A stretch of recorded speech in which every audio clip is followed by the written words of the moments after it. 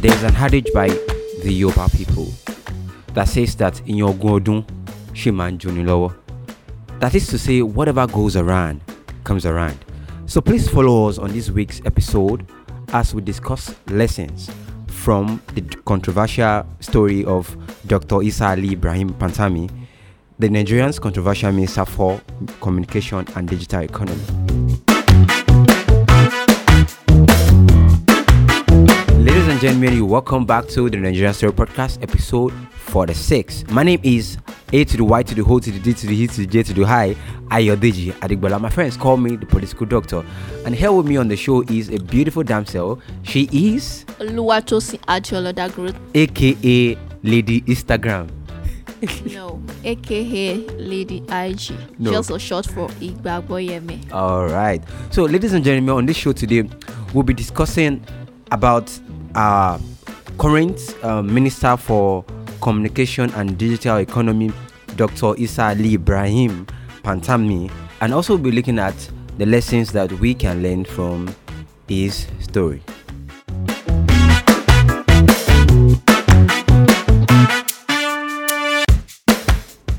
Alright, to start with, who is Dr. Isa Ali Ibrahim Pantami? Dr. Pantami, also known as Sheikh Pantami, was born on the 20th of October 1972, and he was actually born in Gombe. So before now, he was the DG and the CEO, the National Information Technology Development Agency, between 2016 and 2019. So then fast forward to 2019 when he was appointed Minister for Communication and Digital Economy in our beloved country, Nigeria.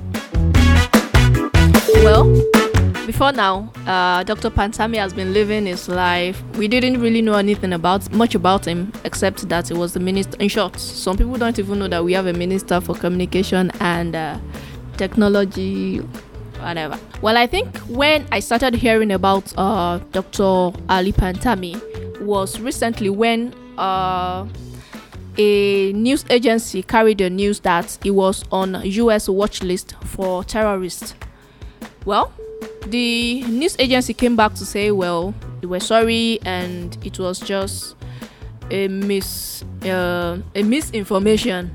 Well, after that, I think things calmed down a bit, and then things started opening up. People started bringing up issues, videos, notes, documents about some religious views that he held then, and that it's not what we can boldly say someone who stands for Nigeria, as he does, should have. So I feel also, to back up his point, some people came to say that it's an allegation, or those allegations were planted by telecommunication agencies who has been suffering due to Mr. Pantami's directive suspending the registration of new SIM cards. So they are saying that this is actually an attack against this minister because of his very strong views and his policies to revolutionize the database of Nigeria. Well, I do not know if it's an attack or not. I was not in the secret with whatever they were saying. But what I know and say is this: even if it was an attack, some of these things that have been coming up, can we say that they are true? Did he really say those things? Which they are true. He said those things. We know that he has been holding high religious posts as a Muslim cleric. So those videos are there. These things don't lie. Whatever you have said before, we always come back, like you said, that what goes around comes around.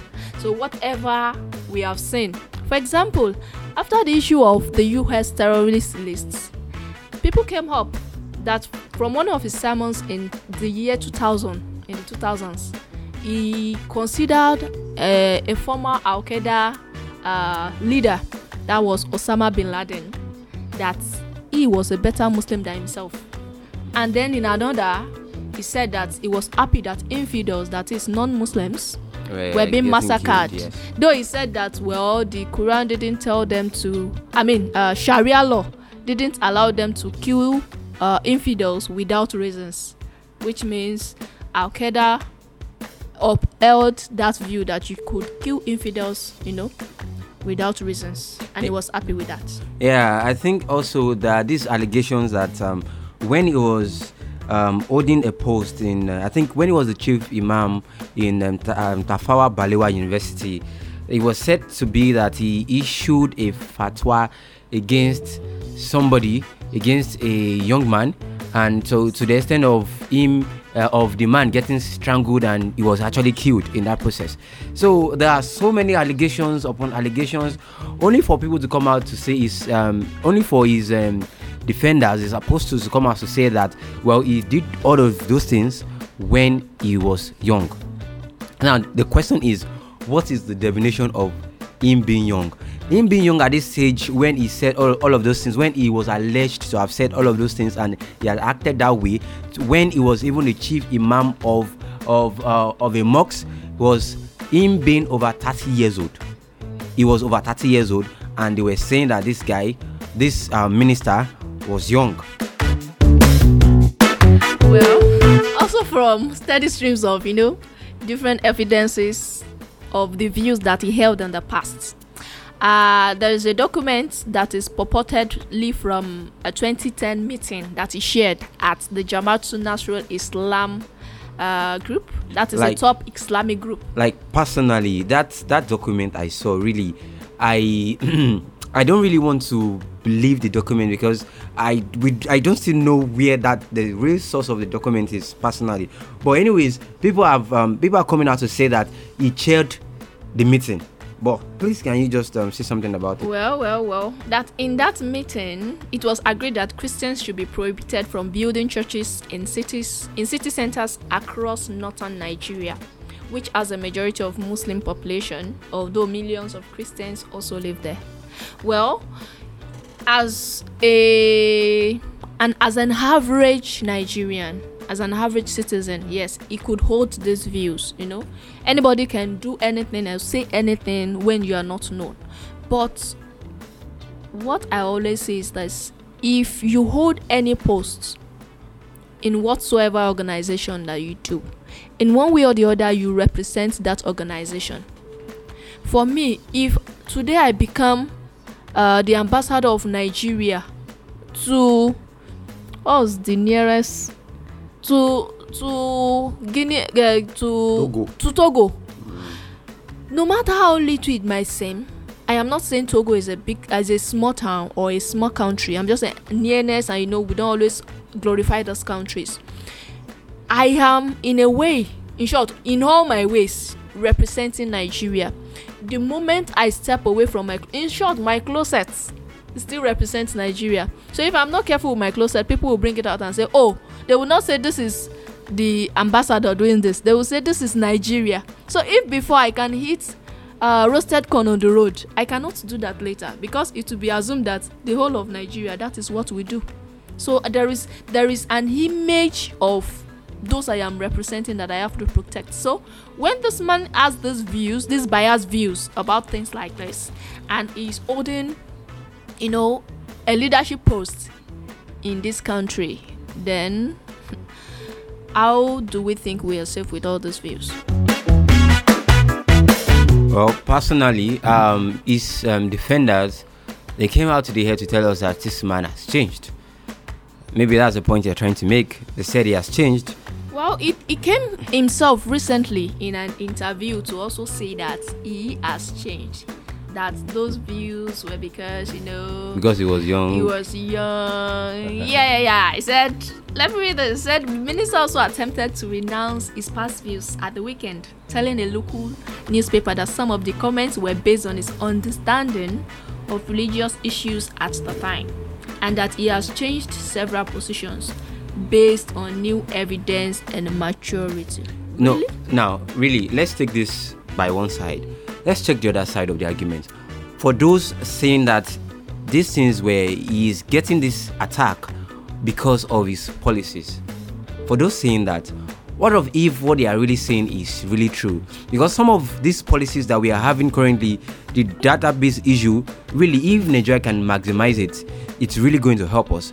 But at the same time, some other people are also coming to tell us that this database issue which they are using now, that him being at the helm of affair can be used by terrorist organization against people in the country.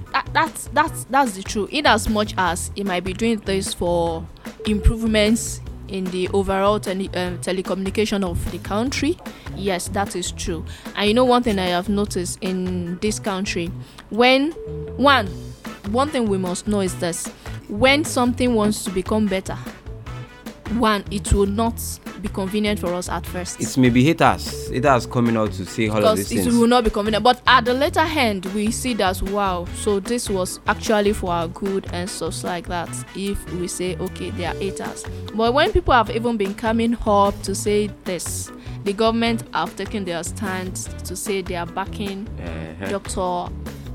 Isa Pantami up, that those views were when, they were during times of immaturity, and we didn't really know how those things could affect him, and now they are coming up. Well, what I would deem fit to say is this: that even if we say that it is haters, they're the ones coming up to say things now, or those that they really feel is affecting them, or just public opinion, or even the news company that brought out news. They brought out fake news and stuff. So let's look at the good part and the bad part of this. What can we get from this?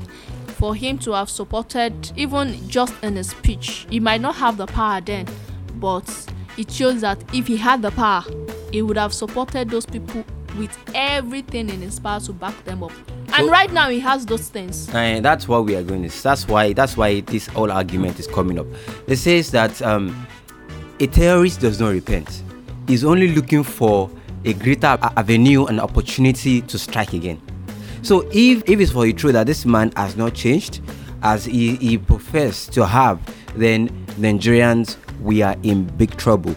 But if he has changed at the same time, that this is just an attack on his personality because of what he has done in the past, one, and also two, because of his current rascality, political rascality, because of his policies and because of the new things he's doing at the same time. So maybe we also want to take a rethink. But the whole point why we are having this show is just to bring out a point of the fact that for everything we do, ladies and gentlemen, we have an uninvited audience listening and looking at us. He never knew that he was going to come into a public life like this. He did not know that he was going to hold a public office like this, and his views of those times were going to stand against him as a trier to fight against him holding or serving the public. Now here we see. Now this is also telling you as an individual that whatever you're saying now, whatever you're putting up on social media right now, those things you're doing can hurt you in the future. So you want to be very careful. Now we say we have freedom of speech, freedom of expression. Yes, you have those. But also know that with that freedom comes the responsibility for what you use your mouth to say and what it comes out from you.